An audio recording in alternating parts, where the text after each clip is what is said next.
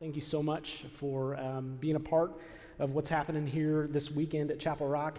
If I haven't had a chance to meet you, my name's Nick Wilkes. I work with the middle school and high school students here at Chapel Rock, and it's a privilege to be able to serve in this way with you this morning.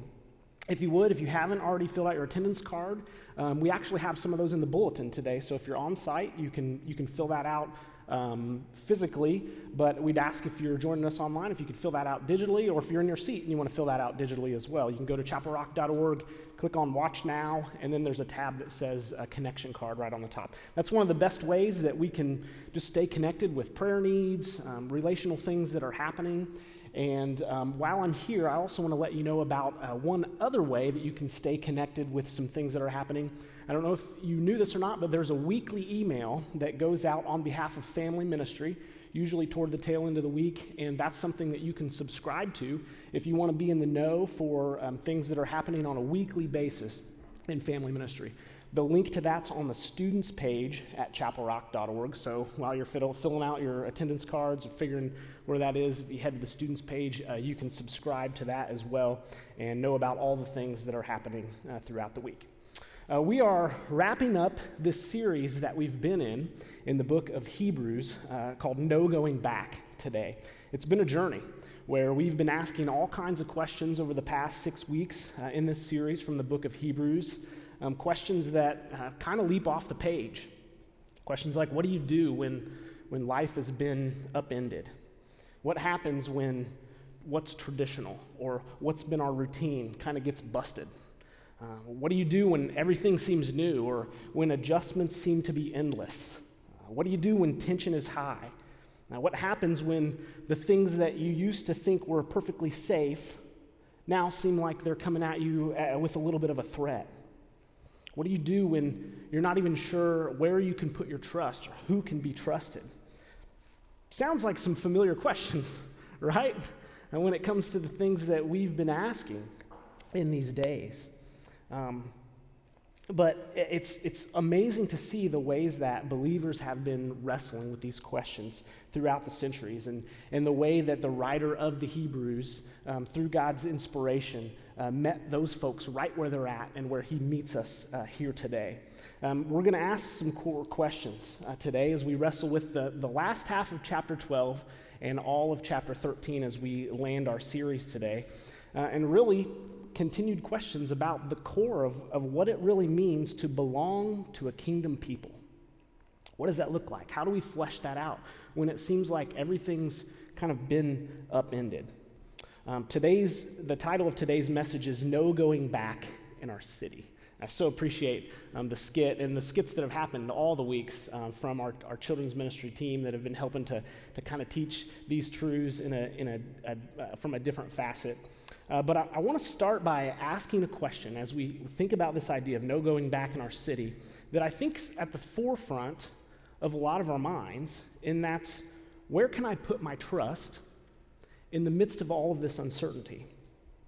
And we're gonna point in the scripture, we're gonna kind of skip a stone across these last two chapters, but I want to kind of land on three different images that are going to help us understand and how to answer this question. The three images are images of mountains. We're going to look there first. Images of cities, and then what that looks like on the particular street that you live on. That's where we're going to go today. But as we begin, I just ask, would you bow with me for a word of prayer as we start? Lord, we need your help. We praise you for your work in our lives, in our community, in our city. Lord, would you please continue to lead us? Would you guide us, we pray? We need you every moment, just like the songs that we've sung today. And we pray that you would shape our hearts and our lives to continue to love and to live like you've made us to live, wherever you have us. Teach us by your Holy Spirit now, we pray. Lord, we also pray comfort for the Bowles family today and in the days ahead. We pray that you would give us wisdom in all of the changes and all of the uncertainty that each of us face. And above all, Lord, may we cling to you. May we cling to the wisdom that you bring to us through your Holy Spirit and through your word. May we be marked by lives that the fruit of your Spirit comes through in mighty ways. May you be glorified in us, Lord. We pray and we ask these things as you lead us now. In Jesus' name, amen. So trust, man, that's huge, right? I mean, you want to trust the contractor that's coming into your house to do some work. You know, that they're going to be honest, that they're going to fix things right. You want to trust the mechanic that you bring your car to that's trying to figure out that noise that's just, been plaguing you endlessly. You want to trust that the person driving in the lane in front of you is not distracted by their phone, as you kind of wonder what's happening up there. You want to be able to trust those leading our schools. You want to be able to trust our teachers, those serving in government, those serving in leadership roles in our churches. You want to be able to trust what the medical experts say. You want to be able to trust law enforcement or the perspective that your neighbor or your friend is bringing you in a conversation over the fence. You want to be able to trust the person who says they want to date your daughter or your son. Trust is huge. It's a big deal. I think you would agree with that. And what we do, the actions that we take, are rooted in what we think is true. The ways that we live our lives rest on the things that we can wrap our minds around. When we can't, when trust is suspect, we get a little anxious. We get a little fearful maybe. We get a little uncertain. So what you know and how much you feel like you can trust what you know are so important because you won't do something that you don't believe in. And as we kind of land the plane here in Hebrews 12 and 13, I love these chapters because they get really practical. It's like the hands-on sort of stuff. It's the stuff that we can put into practice, which is awesome because sometimes Hebrews can kind of get pegged as having some pretty lofty theology. Casey and I were talking about that as I was preparing. He's like, man, you get to the practical stuff. It's like, it's right there, as we've been working through this series these past 6 weeks. But there's a tension that we have to manage between jumping right to the practical and understanding kind of the why behind it. And the reason I think it's going to be important to kind of look at these three images that I want to talk about, mountains, cities, and your street, is that we can get the whole picture before we jump right to the practical. Because if you don't trust the practical, it just becomes another list of things. It's like, why should I do that? But Hebrews is so good and it's so rich at giving us this why, at rooting us in one who can be trusted. And therefore, we can put into practice the challenges that are given to us. So we're going to zoom into the text. We're going to start from this wide angle of mountains first. And what if I were to tell you today that I would like to guide you on a mountain hike? Would you be in? Would you be not in? Maybe if you know me or if you don't, that might determine, whether you're willing. You might need to gather a little more information, like, do you have a map, Nick? Like, do you have a GPS? Is there a trail on this mountain hike that we're going to be going up? Have people done this hike before? Are there bears? Are we going to have food? Do we need ropes? Is there water? How long will it be?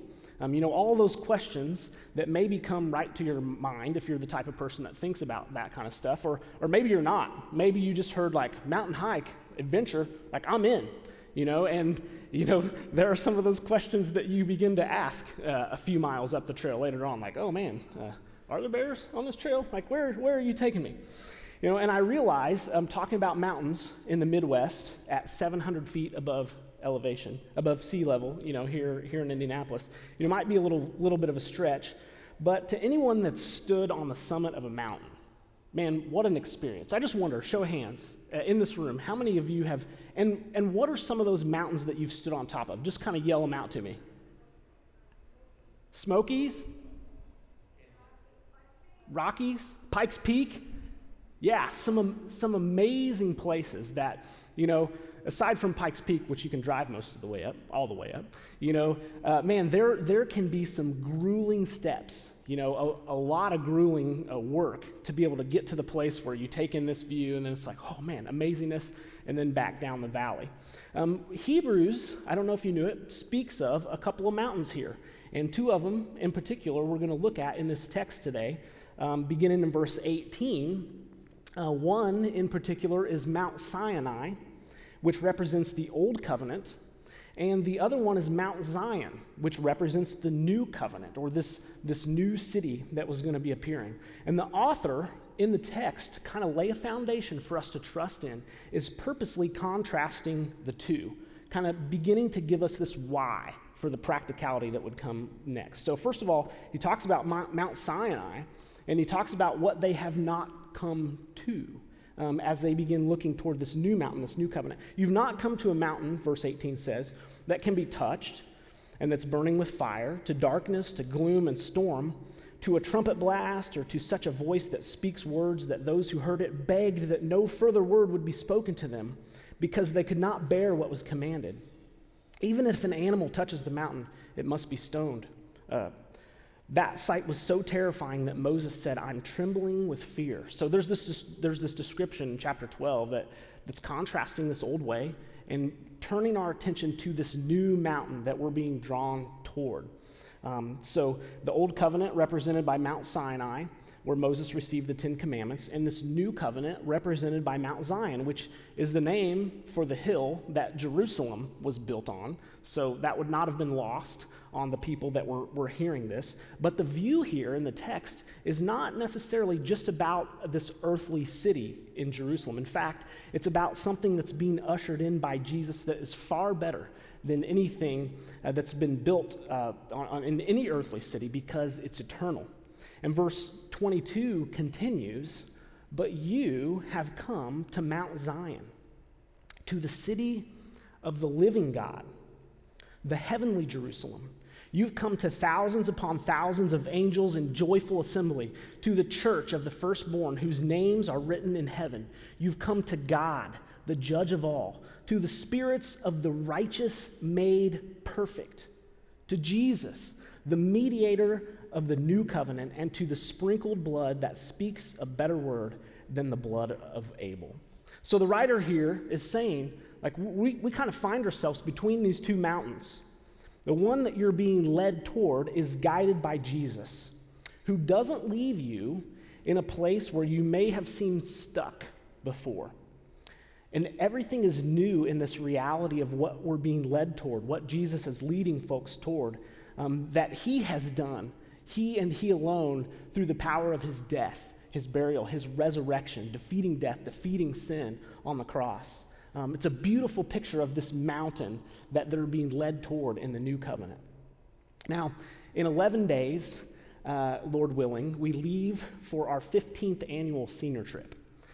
So for the past 14 years, we've taken our graduates right after the summer after their graduation out west for a discipleship trip in which over the 11, 12 days, we study the Gospel of Matthew, and we really just come alongside students in this kind of critical transition where they're turning the next page and, entering into what's next.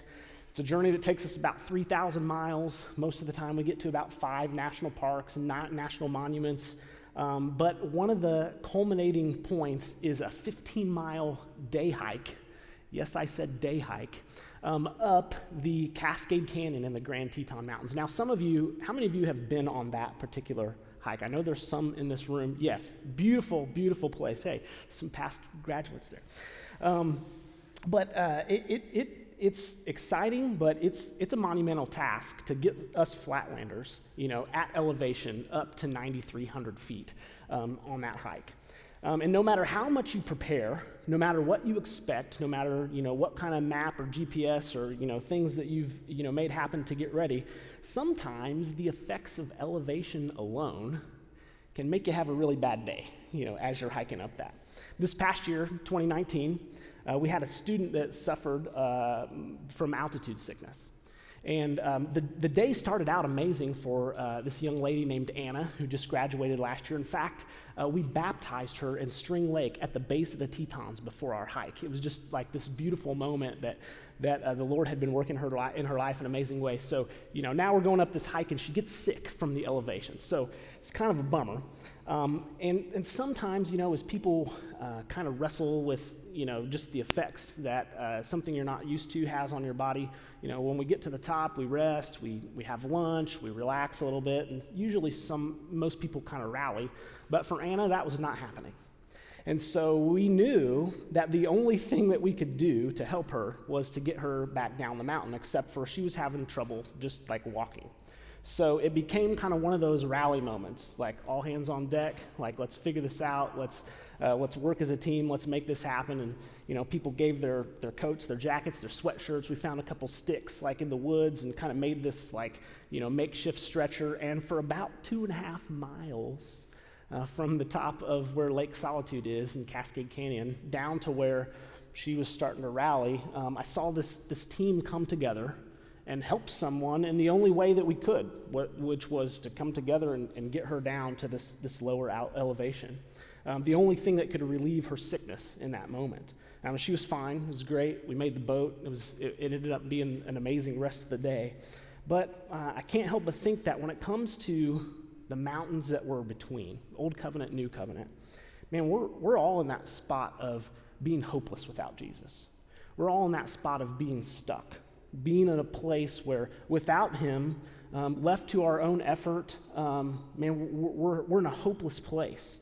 And what Hebrews is trying to articulate to us, what the writer is trying to tell us is that the difference between the Old Covenant and the New Covenant is that we're able to trust in the one who can make the difference above all things in our lives, the one who wants to allow us to experience his love in an amazing way in that new covenant community, to experience his grace, to experience life in a way that we can find the only one that is fully worthy of putting our trust wholly in. And he invites us to be led by him. This is what the text is talking about. So, big picture, there's some questions I think that we have to ask ourselves as we wrestle with, okay, who can I trust in? What does it mean for my life? And that is, how are you relating with the God who made you? Are you trying to turn back toward Mount Sinai? Are you trying to turn back to something that is, maybe kept you in fear, or kept you in striving on your own effort? Or are you in the place where, as the invitation is extended, you are following after Jesus? You are trusting after him to lead you into the places that only he can. How you see Jesus fundamentally makes the difference for how you live your life, how you engage in your city. So once we have that foundation, as we kind of skip this stone across from mountains, I want to turn our eyes to the city. And so Hebrews 13:14 is a verse in which we find that here we do not have an enduring city, but we're looking for the city that's to come. And trusting in Jesus means that we engage in working to help bring hope, to help bring reconciliation and wholeness to people who are in the places where we find ourselves. Here in our context, it's this particular city, kind of suburban, even rural sprawl that we call the west side of Indianapolis, where God has raised up this church. And we're engaged in meaningful ways, but we also recognize that history is moving towards something that's going to be greater than anything we ourselves have built or can possibly build in these cities, or anything that we've experienced, and that is this enduring city that's to come, the city that's eternal. This, I imagine, was a little bit stretching for these folks that were reading this letter. I mean, can you imagine, you're a Jew growing up in Israel. You're a Jewish man or a Jewish woman, and everything that existed, everything that you knew in the sacrificial system, in the religious life of Israel, in the rhythms of what you went through year after year, thinking about the magnitude and meaning of this earthly city, Jerusalem, that you maybe even would have been standing in, was something that was changing in Jesus, because Jesus came to fulfill all that those things were pointing to. And so in this moment, they're coming to this place where it's like, man, we've known this old mountain, we're coming to this new mountain, and we've thought this city was it. But what are you doing, Jesus? And in Jesus, there was this relational invitation that extended beyond buildings, beyond the rhythms of what had been temple worship, into them seeing the one to whom it all pointed. It was a foreshadow, certainly, of what Jesus would do, but it was part of a city that was not going to endure, and they were being invited to have a vision for something that would endure. Can you imagine? I don't know. It might be a stretch. if everything you thought you knew kind of faded into the background in a moment? Maybe it's not a stretch for us right now. When everything seems upended, when it's just like, whoa, what's going on, God? The things that I thought were most important to my rhythm, the things that I thought were most essential, the people then were asking the same questions. Am I hearing you in this, Lord? Can I trust you in this, Lord? What are we moving forward to in this, Lord? So they were looking to this city that would endure. And the text doesn't stop there. I want to skip down to verse 11 through 14 in Hebrews chapter 13, because it kind of takes it one step further about their perspective of what happened in the city, or what happened within the box that they kind of had God in. Verses 11 through 14 says, the high priest carries the blood of the animals into the most holy place as a sin offering. They knew that as what he would do on the Day of Atonement. It happened for years. But it says, but the bodies are burned outside the camp. Now, there's a chapter in Leviticus, chapter 19, if you want to kind of see the context. That's the background of what this verse would have meant. But it says the bodies are burned outside the camp. And so Jesus also suffered, this is interesting, outside the city gate to make people holy through his own blood. Let us then go to him outside the camp, bearing the disgrace that he bore. For here we do not have an enduring city, but we look for the city that's to come. So this scriptures, it's really kind of reinforcing an argument that's made throughout all of Hebrews. And that is not just to get this information right in our head, but it means to join in and take action. And Jesus led the way. He gave them an example of suffering that happened to happen outside of the city gate. It blew their minds. God had been doing this sacrificial thing to roll back their sins year after year in the temple, in the city, which was the center of what they thought they knew. But here is Jesus, as he went to the cross, suffering outside the city. Something different, something new. And the scripture calls us, it challenges us. It says, let us go to him outside the city, outside the camp, bearing the disgrace that he bore. I say it takes it a step further because it's like, folks that are already kind of having their minds blown by what is happening in Jesus are just like, wait, what? Like, you are totally stretching me outside of the box of what I thought I knew that God was up to. And I think it's so relevant for us today to go, Lord, how am I asking this same question to myself? Like, where am I willing to follow Jesus? Where is he leading, and where am I willing to follow him? Because, in the scripture here, these readers would have been going like, okay, he suffered outside the city gate. What does it look like to go to him where he's working, even if that breaks me out of the paradigm of what I thought I knew about him? So the implications should cause us just as much pause, just as much reflection, and a careful look at where Jesus is working and leading, but also our willingness to follow him. Like, what does it look like in the steps that I'm willing to take? So in our city, if you had told me in late May, in the aftermath of the death of George Floyd in Minneapolis, that I'd be standing downtown on Ohio Street at a block party where black and white folks were joined with police officers dancing in the street together in a show of solidarity with those who continue to suffer because of racial tension, I might have thought you were say, what's going to happen? Because if you drove downtown, or like our skit, maybe jogged downtown in the aftermath of the protests that happened in our city, you saw a lot of destruction, you saw a lot of brokenness, you saw buildings boarded up, you saw a lot of anger and frustration that was expressed physically. And while there physical things brokenness, it was just a reflection of the brokenness that people are experiencing in their lives. That's so hurtful. And it's that brokenness that when Hebrews talks about Jesus suffering for, it's that brokenness that he suffered for. That he would willingly go to a place that he's willing to help restore. And every one of us is broken in different ways. We say that every single week. We bring our brokenness to Jesus, all of our brokenness. We humbly admit that he's continuing to lead us forward in steps toward wholeness. And we look forward to that change that only he could bring. But following Jesus to the places that are uncomfortable, it can be tricky. And so one of my wife's coworkers actually arranged something that was a show of solidarity and something that was telling a different narrative than what's been told in our city. Antonio Patton, who works at Central Indiana Youth for Christ with my wife, said, man, we do need to tell a different story. And so he said, what if we just had a block party? What if we had a cookout downtown and just showed people something different, that God's people are willing to stand up and in solidarity just be with people and stand up against injustice. And so they closed down Ohio Street in front of a couple of black-owned businesses, a barber shop and a soul food kitchen, that between the two of them had about 33 different window panes broken out in the protests.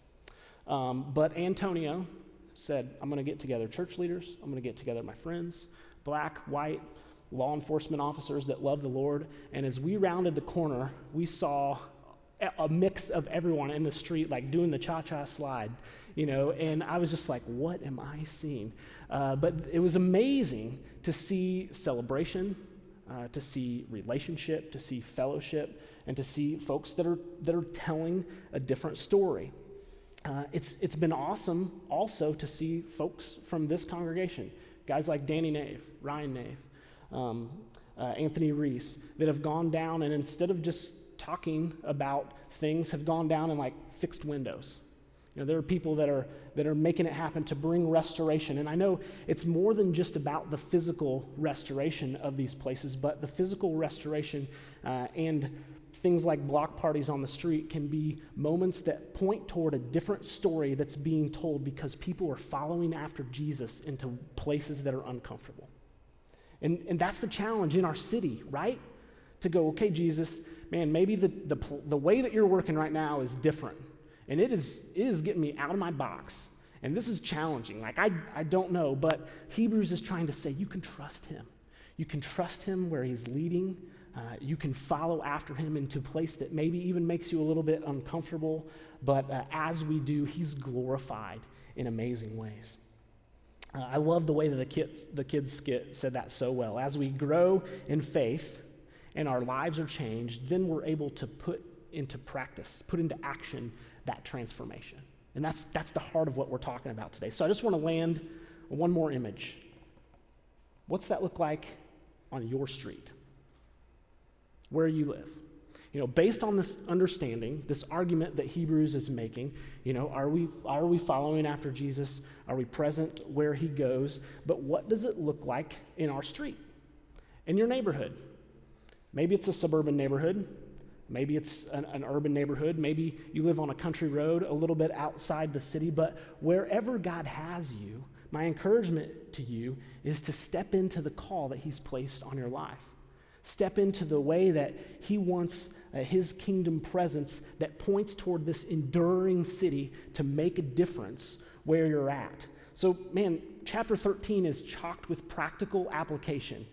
We don't have time to unpack all of it. You're going to have to dig into it to go, okay, God, what do you have for me? What does this look like on my city? But we know it's not just a list of things to do.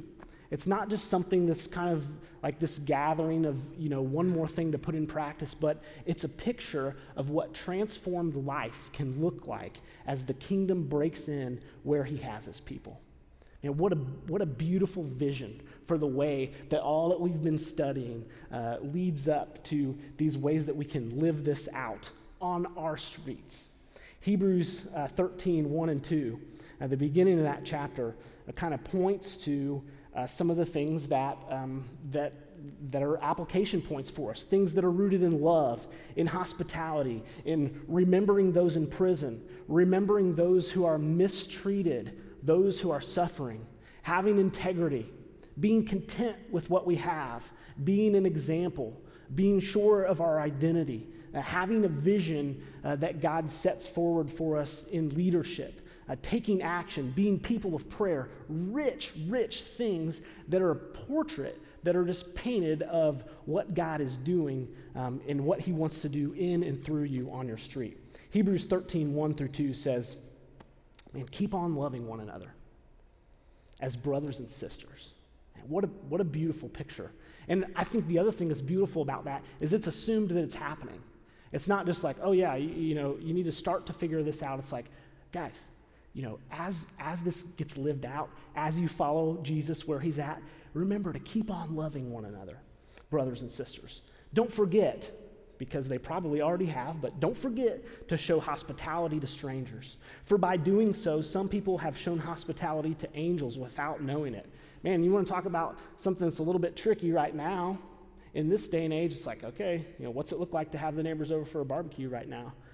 But don't forget about it. You might have to be a little bit more creative, or to continue to remember those in prison as if you were together with them in prison. It's not just like, okay, let them come to mind every once in a while, but what does it look like as if you yourself were there? Like, can you put yourself in someone's shoes? Or those who are mistreated as if you yourselves were suffering. Man, if there were ever a more timely verse than that, to remember those who are mistreated, the original translation kind of has something to the effect of, like, as if you yourselves had received the blows on your back that they had received. Man, it is a high vision. It's a high calling, but we're not left alone in the one who came down the mountain to lead us to the place that he's gone before us into. He wants us to be present with us. He wants to be present with us. He wants us to follow him where he's leading, to keep on loving, to not forget, to remember all of those things that Hebrews 13 lands on. There's a quote by Gordon MacDonald that I want to kind of, as we wrap up here, just land in thinking about, and then we're going to read one more passage of Scripture. But Gordon MacDonald said, when Christ following truth is no longer spoken in street language, when it's no longer directed at street life, and when it no longer challenges men and women to live as Christ followers in those streets, there's no longer a chance for real-world faith. Man, we want there to be real-world faith that takes root on our streets, in our neighborhoods, in those places. And the challenge for us is to follow Jesus where he's leading in the midst of that. Man, all summer, even though things have been different, I've gotten to see ways that our students have gotten engaged. We got a couple pictures I think Carl's going to throw up, maybe scroll through. There's a group of our students during a week of CIY Move helping serve at the food pantry. That happens here every other week-ish. We've had some folks that have been serving with Mission Indy 2 weeks ago. One of them built a deck in the Fairfax community as a space to extend radical hospitality for Andrew Fillmore, who's the pastor there with Impact Fairfax. We had another group that worked with Mission Indy that worked at a day camp at Brookside Community Church on the Near East Side, and are just digging in, working with kids. That church provides a day camp for working families in the community so that they can stay in their jobs and have a place where they know their kids are going to be safe. And man, I'm inspired by our young people. I'm inspired by folks that even in the midst of changing circumstances are still trying to find ways to just like dig in and get it done. We've got another group of Mission Indy. We've got several churches that are actually going to be starting today, staying in our building this whole week and serving in our community. There's even some ways still you might be able to jump in and help with some of the hospitality, some of the food service stuff. Mindy Turpin's kind of leading that up. But it's awesome. It's inspiring to see ways that young people are leading the way in this. But the way has been led forward for all of us in what Jesus established and what he's calling us to. And that's the challenge of the message today. When it comes to there being no going back in our city, there's no going back because Jesus is leading us forward. He's leading us forward in strength and in a way that we can trust him, in a way that we can put into practice all that Scripture challenges us to do.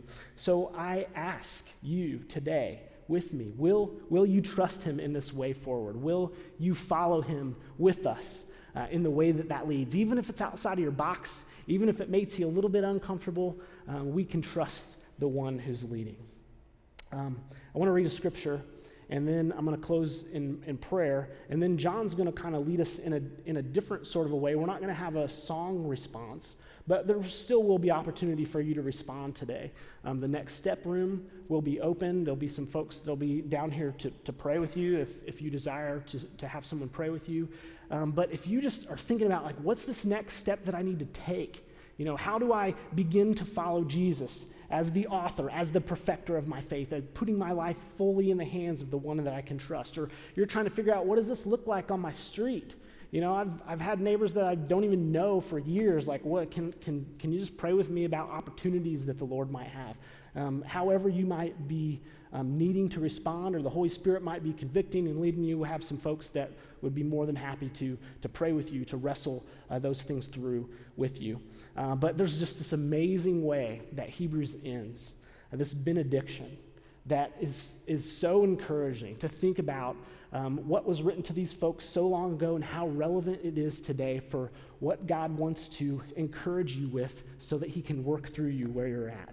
Hebrews 13, 20 through 21 says, "Now may the God of peace, who through the blood of the eternal covenant brought back from the dead Jesus our Lord, that great shepherd of the sheep, may he equip you with everything good for doing his will. And may he work in us what is pleasing to him, through Jesus Christ, to whom be the glory forever and ever. Amen." Let's pray. Lord, thank you so much for your word. Thank you for the challenge that it brings. Thank you for that prayer that was prayed over us, for us, thousands of years ago, that we would be equipped for every good work to do your will where we're at, even in the midst of the uncertainty that we face right now. Lord, help each of us to take a hold of that promise where we live. Give us your eyes to see. Lord, help us to move where you're leading, even if it's outside of our box. Lead us in what is pleasing to you. In Jesus' name we pray. Amen. Would you join me? Let's stand together.